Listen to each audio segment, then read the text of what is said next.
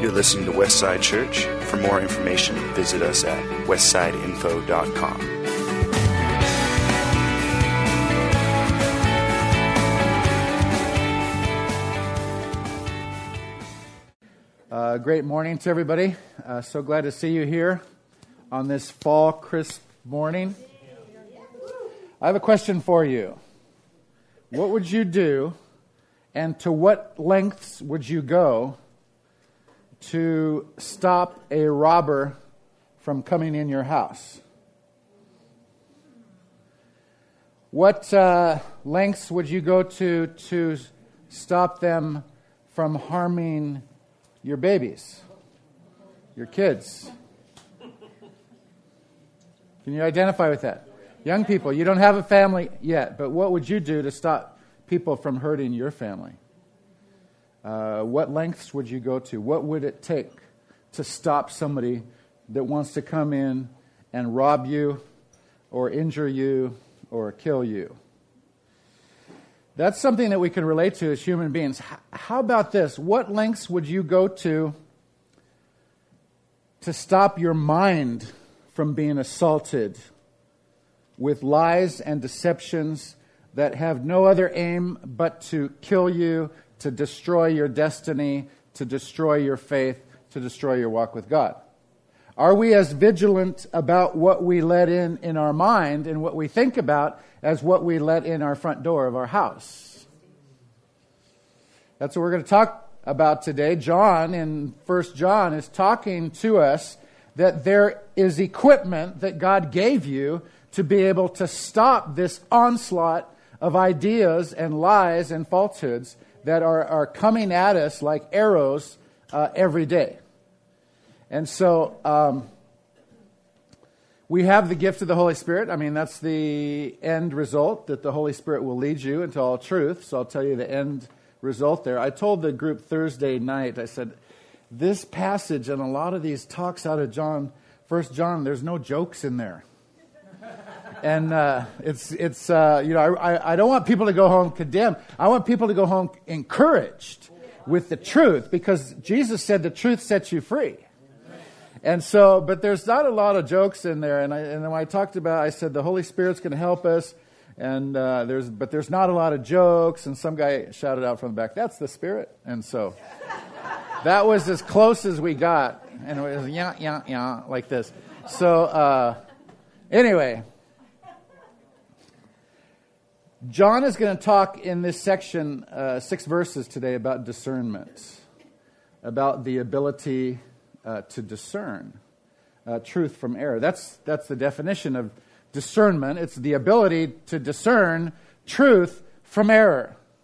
And there is a natural discernment. Just ask your mama. When she looks at you and she goes, you're not telling me the truth. How did she know? She has this gift of discernment that every mother has, all right? That's in the natural. What we're going to talk about today is supernatural discernment. Supernatural, super means apart from the natural. In other words, it's not innate. It's something that God gives you when the Holy Spirit fills you. When you get saved, you have the measure of the Holy Spirit come on you, and all of a sudden you start knowing and understanding things like Paul and Logan were talking about that you didn't understand before because your eyes are open. So, how about this one? How can you tell if a teacher or a preacher is telling you what they're telling you is right? Do you know, as a believer, you have an obligation to test them? What's being spoken to you from the front here, you're not passive. The Word of God is very clear. All believers, you have a responsibility to be able to discern between truth and error. And, pretty much in this church, we try to preach what the Bible says. And so we see a lot of Jesus lovers out in the congregation here that are going like this. That's right, that's right. Why? Because their discernment antenna are up. And they know the Word of God enough. Maybe they haven't memorized the entire Bible, but they know it enough to know, hey, that's truth being taught here. It might hurt sometimes, but it's truth. And so this is what John is referring to, because at the end of the first century, there started to be false teachers, false prophets, little antichrists going around teaching things that were not right. And so this is what he's addressing here. Dear friends, do not believe everyone who claims to speak by the Spirit. You must test them to see if the Spirit they have comes from God. For there are many false prophets in the world. This is how we know, he says, if they have the Spirit of God. If a person claiming to be a prophet acknowledges that Jesus Christ came in a real body, that person has the Spirit of God.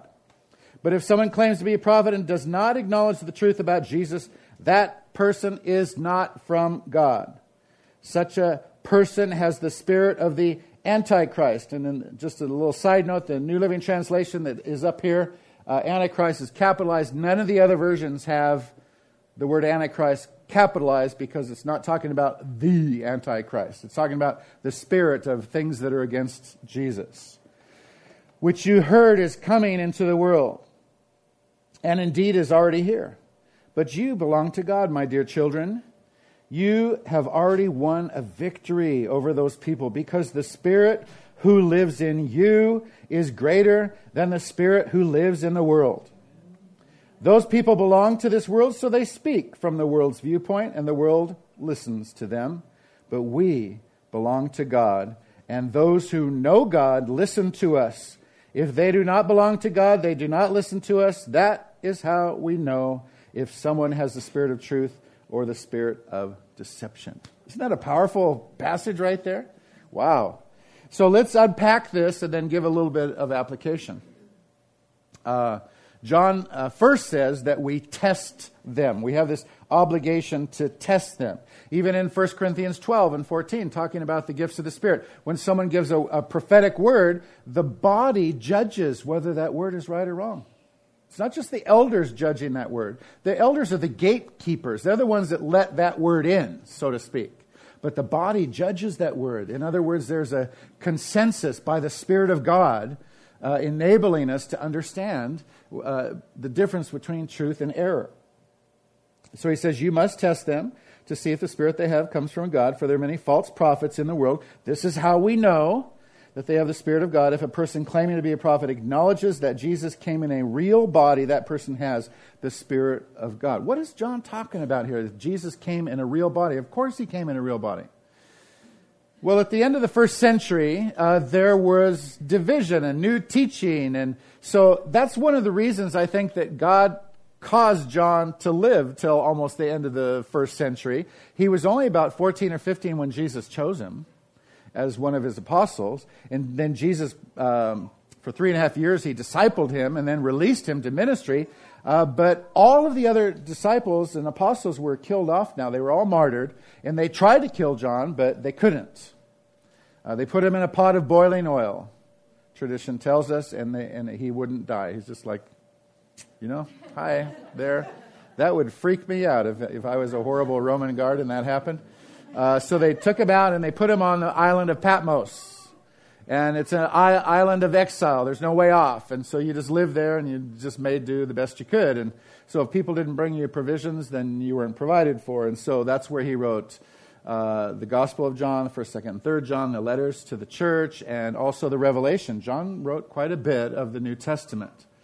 So why did he propose this profession that Jesus came in a real body as a test? Why did he do that?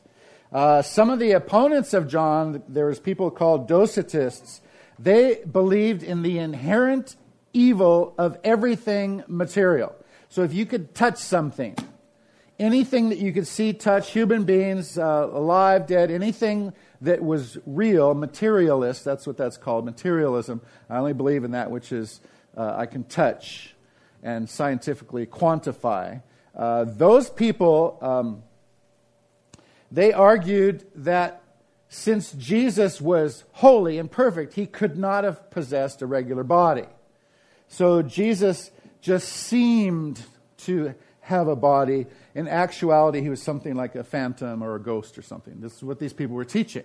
And John's going, no, that's not true. And then there were other teachers, a lot of them influenced by a man named Cerinthus, and they maintained that Christ, when he was baptized by John, that the Spirit of God descended upon him. He became this God-man, and then right before he was crucified, the Spirit left him again so that he could die, because of course God couldn't die. That was going around, and people were eating it up. Things that were not in the Word of God. Things that were not in their knower. You know, the Holy Spirit gives you a knower. You have one there, and when you become a Christian, He turns the dial way up. Not literally, all right? Just figuratively. You get this discernment dial turned up, ratcheted up. Think about it. If Jesus was not and is not the God-man that's depicted in Scripture, then it follows that all of Scripture is suspect. That we can't trust any of it. And Life Application Bible Commentary says that you believers, the Word of God says it too, have the responsibility to call into question any church, any teacher, any teaching that rejects the historic, orthodox belief that Jesus was fully God and fully man at the same time. Jesus is the one we celebrate this morning. Jesus is the one that this church is centered around. Jesus is the head of this church, this local church, and He's the head of the church universal. And that's what we teach, that's what the Bible teaches, and that's what is in your heart when you are a Christ follower. You know, and we'll read a little bit more about that. So, number 2, the Antichrist. Who or what is that? Well, the word Antichrist is actually found in Scripture only 4 times. Did you know that? The word Antichrist, and all 4 are found in John's letters, 1st and 2nd John. So he refers to that. He had an understanding of what this was. A lot of theologians believe that the beast in Revelation is the Antichrist. I don't have a problem with that. And so, but we're not talking about the who of Antichrist. We're talking about the what. What is Antichrist? Well, Antichrist is just that. It means everything that's anti-Christ. Everything that's against God. Everything that's against Jesus that we taught. Everything against the gospel of Jesus. The good news of Jesus. All right. Anything that's against that. You come up into that. In your families. In your workplace. In the newspaper. On media. In education. You come up against these people all the time that are against what Jesus is about. And you'll be ridiculed. You can be accepted for any crazy thing. But when you start talking about Jesus, boom, they're against you. All right? That's the spirit of the Antichrist working in the world around us where we live. Number 3, John tells you. How can you tell if you have that spirit? Spirit of the Antichrist. Well, there's 3 things that he gives us. There's 3 tests. One is, they do not acknowledge the truth about Jesus. The truth is that He came in a real body. Verse 2. He came. That means if He came, or some of the other versions says He has come. If He came, where did He come from? He came from heaven. He came from eternity. Jesus has come. All right? That means He's fully God. And this is the thing it's a tough thing for us to understand. Jesus was fully God and fully man at the same time. As God, He never gave up His attributes as God. And as man, He was tempted in all ways like we were, yet He never sinned. It was like this. Jesus is referred to as the second Adam. The first Adam blew it. And Jesus came, the second Adam, and actually what that says to me is, Adam, you could have done it. You could have. Because you had perfect fellowship with the Father, yet you chose to turn your back and sin. Wow. Jesus showed, even though He was tempted, He was a human being. He had emotions. He had highs and lows and temptation and every way like human beings are. He was hungry. He was tempted to not go to the cross, but He never gave in to that temptation. He never succumbed to it. He always followed, and He was sinless, so He could be the perfect sacrifice. So,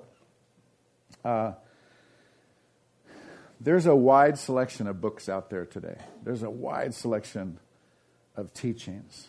Make sure that what you are listening to or learning or absorbing make sure that Jesus is central, that he's first. Jesus Christ, King of Kings, Lord of Lords. Make sure. Because there's a lot out there that's not. Oh, by the way, listen. If you have the habit of listening to 50 preachers a week in your commutes, or having it on all day long, I like this preacher, I like this one, I like this one, I like this one, I like this one. Just a word of caution. When you hear truth, and it's true, you're accountable for that. You got to live it out and walk it out. Some of us are listening, and we never walk it out. You don't have time to listen to everything out there and walk it out. Find out who God has connected you to. Get your branch plugged into the place where you're connected to. Listen to that and walk that out. And so, does that make sense? We don't have time to live out everything. And some of us, and Paul says, always learning and never coming to the knowledge of the truth. We're always up here, all kinds of stuff up here, but we never actually live it out. That's where the rubber meets the road. We can know a lot of stuff, but it's living it out, walking it out that we want to be. That's just a little side note there. A true teacher will always confess Jesus, always acknowledge Jesus. So John wrote these early believers because they were being misled. They were like gullible little children. And just all these new, this new information. Oh, wow, that's a new idea. That's so great. And because they're not familiar enough with this, they grab hold of that, and it's not true. And so study God's Word enough to know the difference. Study God's Word enough to know the difference. 2 Timothy 2:15 in the King James. How many memorized that years ago as a kid? I did, and Awana. All right. Study to shew thyself a workman that needeth not to be ashamed, rightly dividing the word of truth, right? And so the modern version, what's the modern version? In New American Standard, be diligent to present yourself approved to God as a workman who does not need to be ashamed, right? Accurately handling the word of truth. So here we have your friend at work or school, they ask you a question, they ask you a question about God. Put you on the spot. You get all defensive. You go, I don't know. Whenever you come up a I don't know question, find out the answer so next time you don't have to say I don't know, because the answer is in here. There's an answer. Find it out. Ask questions of those, your small group leader or the people around you or one of the deacons or elders here at Westside. Somehow get the answer. All right? So that next time you can be like Peter, who says, when people ask you, be ready to give defense for your faith. Be ready to give answers. And so that's what Paul is telling us here, to be diligent to study God's Word. So you can handle this Word accurately. There's a lot of stuff. So in the King James, when it says rightly dividing, well, Paul was a tent maker. And canvas material was very, very expensive in those days, and so you didn't want to have any wasted products. I remember when my sisters did their sewing, things, laid them out all over the place and put the material down and then cut them out. There's all kinds of scraps left over. All right? Paul didn't want to have scraps left over when he was cutting his tent stuff material because it was too expensive, so he rightly divided. In other words, he accurately handled those scissors or shears or whatever he cut the canvas with. And that's what Paul is saying. You handle this accurately. This is the sword of the Spirit, the Word of God. This is an offensive weapon against the enemy. It's not an offensive weapon against your friends or your fellow believers. Sometimes we take this thing and we don't handle it right, and we start giving Bible verses to people who are in the worst pain in the world, and it's like wielding a sword and you're making things worse. But when we use this accurately, you're more like a surgeon with a scalpel, and you're tenderly opening the wounds and getting rid of the gunk. All right? And so that's what Paul's saying. Don't be ashamed about it, but study it enough. And some of you guys go, oh, I don't want to go to school again. All right? Just what he's saying is be aware enough of God's Word to where when something pops up and your yellow flag goes up, maybe it's not a red flag. All right, a red flag would be Paul getting up preaching and saying, it's okay, I heard from the Lord, you can all go out and steal all you want now. All right, boom, red flag goes up because you know that one, all right? But then there's might be something that's said and it's a little bit yellow and everybody all over the room, they're going, oh, like this. That's because this cautionary signal is going up that the Holy Spirit gives you. The second thing he says is they belong to this world. The people who have the spirit of Antichrist, they belong to this world. They speak from the world's viewpoint. They get their ideas and their opinions from not the Word of God, but from television or media or journalism or entertainment industry or school or even churches. They get ideas that are not the Word of God. They take the world's viewpoint on things, and the world listens to those ideas. And they embrace those ideas. I have a friend who calls that the Oprahfication of America. We get these ideas out there. And I don't know if I offended you. I'm not anything about her as a lady, but some of those ideas that are coming on there are absolutely against God. There's all kinds of other stuff out there that are against God.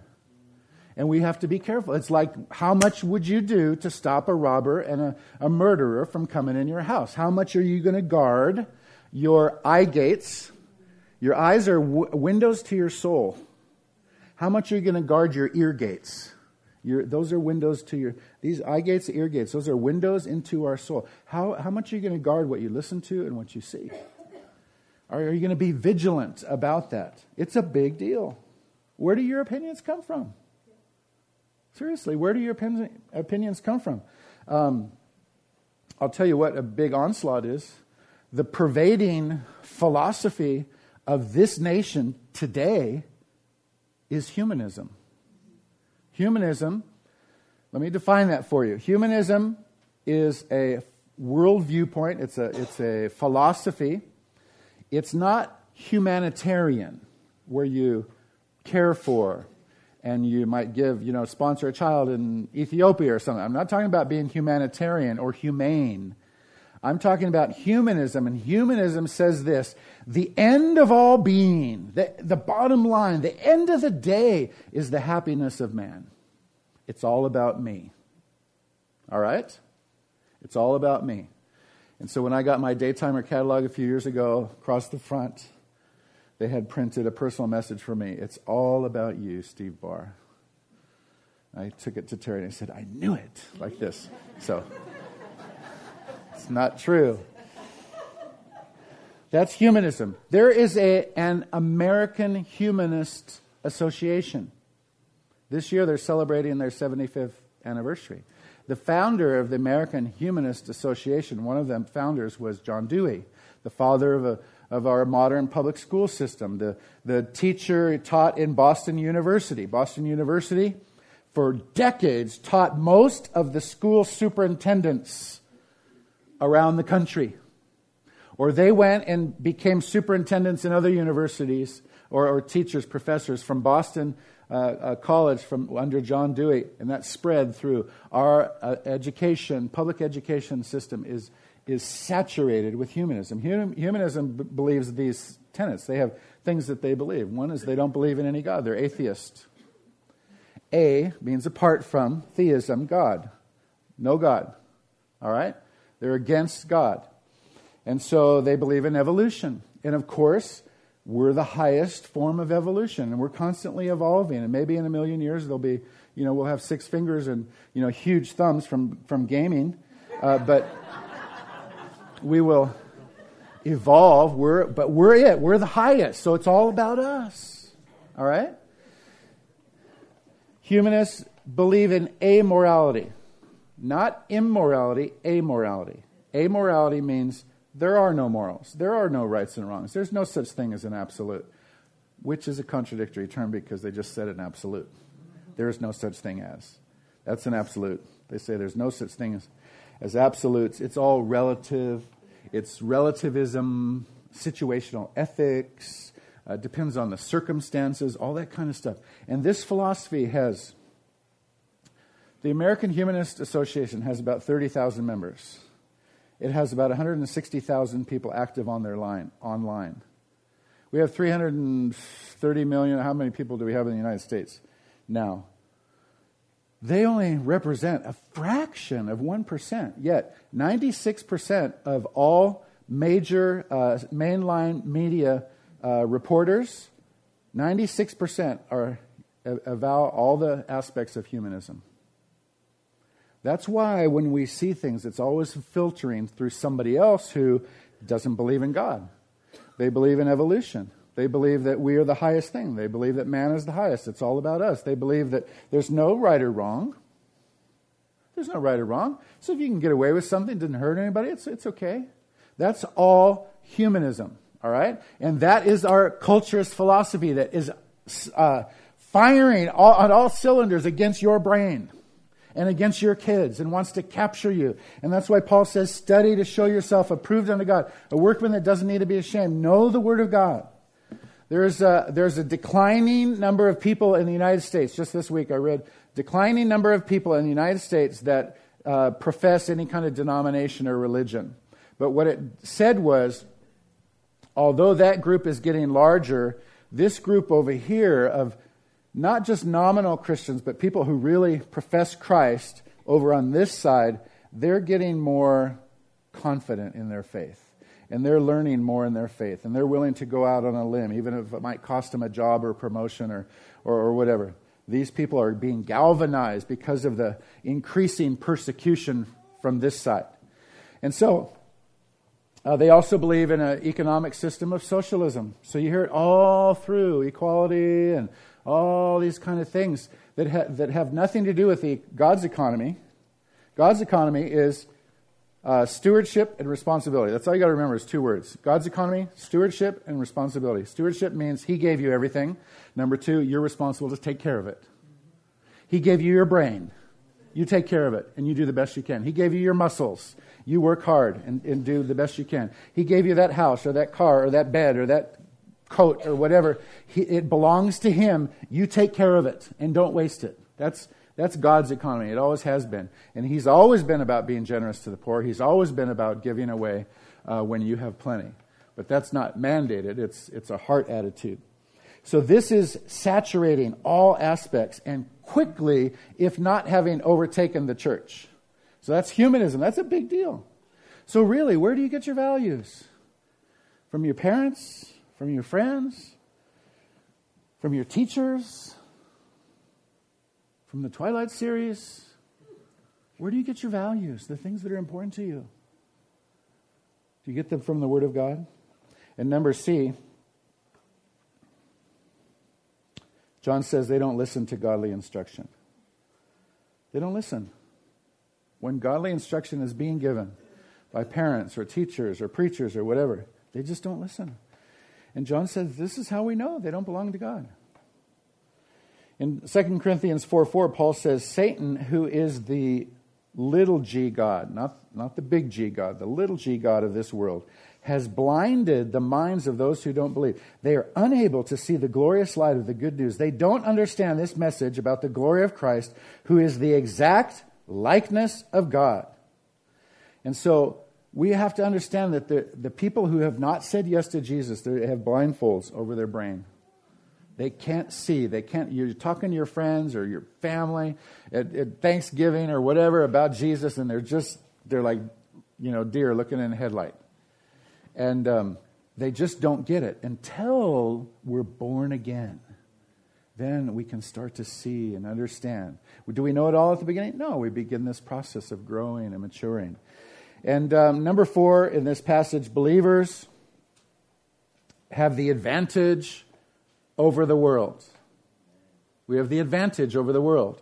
All the philosophies from this world coming at you all day long, like machine gun, like artillery fire. It's always coming out against you. But this passage here, in the New Living Translation, it didn't say that way, but in the King James, you might recognize this. It's greater is He that is in you than he that is in the world. And you can remember that. You can take that to the bank when you're being troubled, when you're being onslaughted against for your ideas, when people are coming against you because of your faith, greater is He that is in you than he that is in the world. You don't have to take any retribution yourself or any vengeance. God will take care of that. He's just. He's leave that to Him. Love those people, care for them, but understand that that's where they're at. They don't see. They have blindfolds over their eyes. I'm going to keep praying for them. I'll love them. I'll represent the goodness of God as well as I can, but I understand that they don't see. Have you ever noticed that the closer you get to God, the greater the attack seems to come?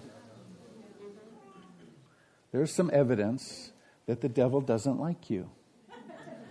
And he doesn't like your kids. And that should like a soldier that's equipped and ready and accurately handling the Word of God to stand strong, not to stand in judgment, not to be a jerk out there, but to love people, but to know that they know that they know that Jesus Christ is Lord and that He's their Savior. So, one of the big lies out there is that there's this eternal yin and yang.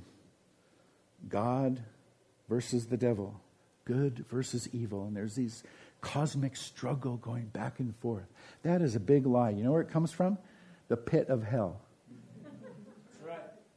Because Satan is not as equally powerfully strong in the negative way as God is powerfully strong in the positive way. Satan is a created being. God is the creator.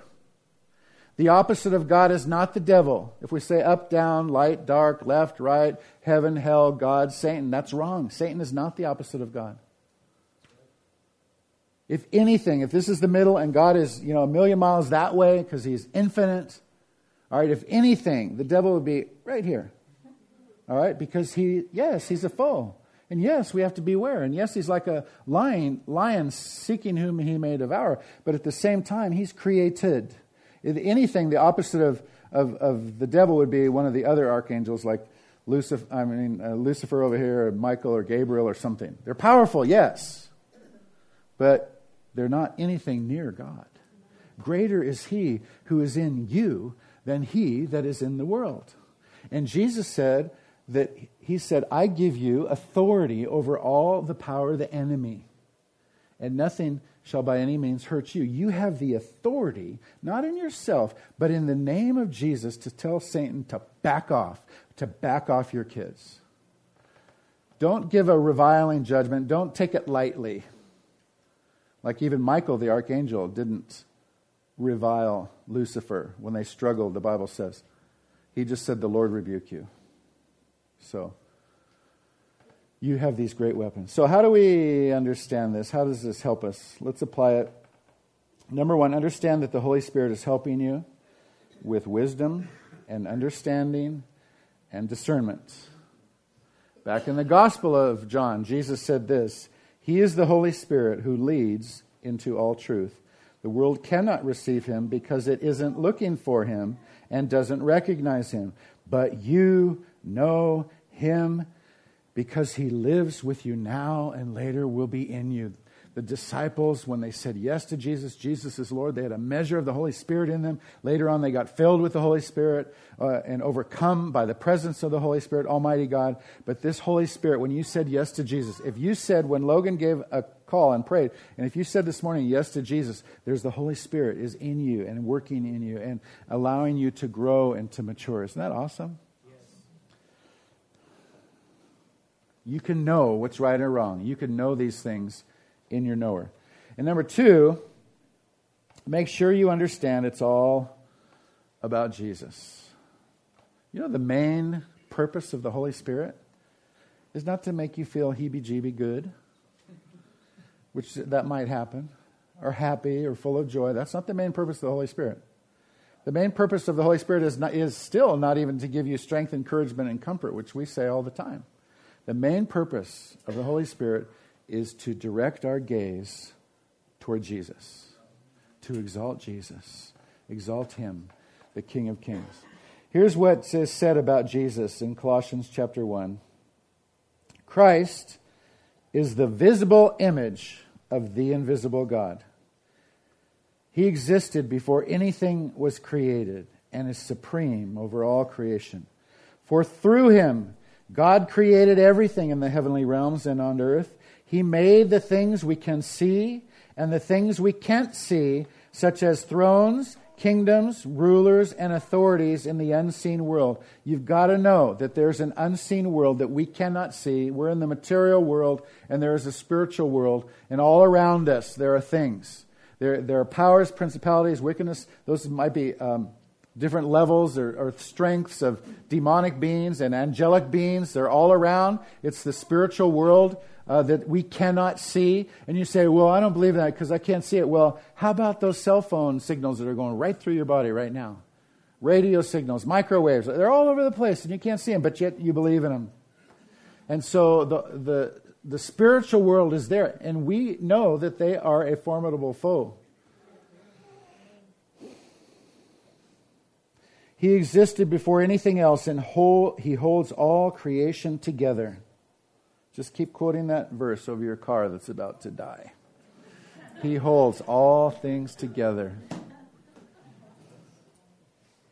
Christ is also the head of the church, which is his body.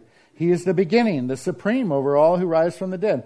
So he is first in everything. That's saying that he was the first one to be resurrected into his immortal body. And for God in all his fullness was pleased to live in Christ. And through him, God reconciled everything to himself. He made peace with everything in heaven and on earth by means of Christ's blood on the cross. And that's the gospel. That's the good news. Jesus came to this earth just like the scriptures prophesied. He lived a sinless life and died for us and was buried and rose 3 days later just like was prophesied, and he's coming back for us.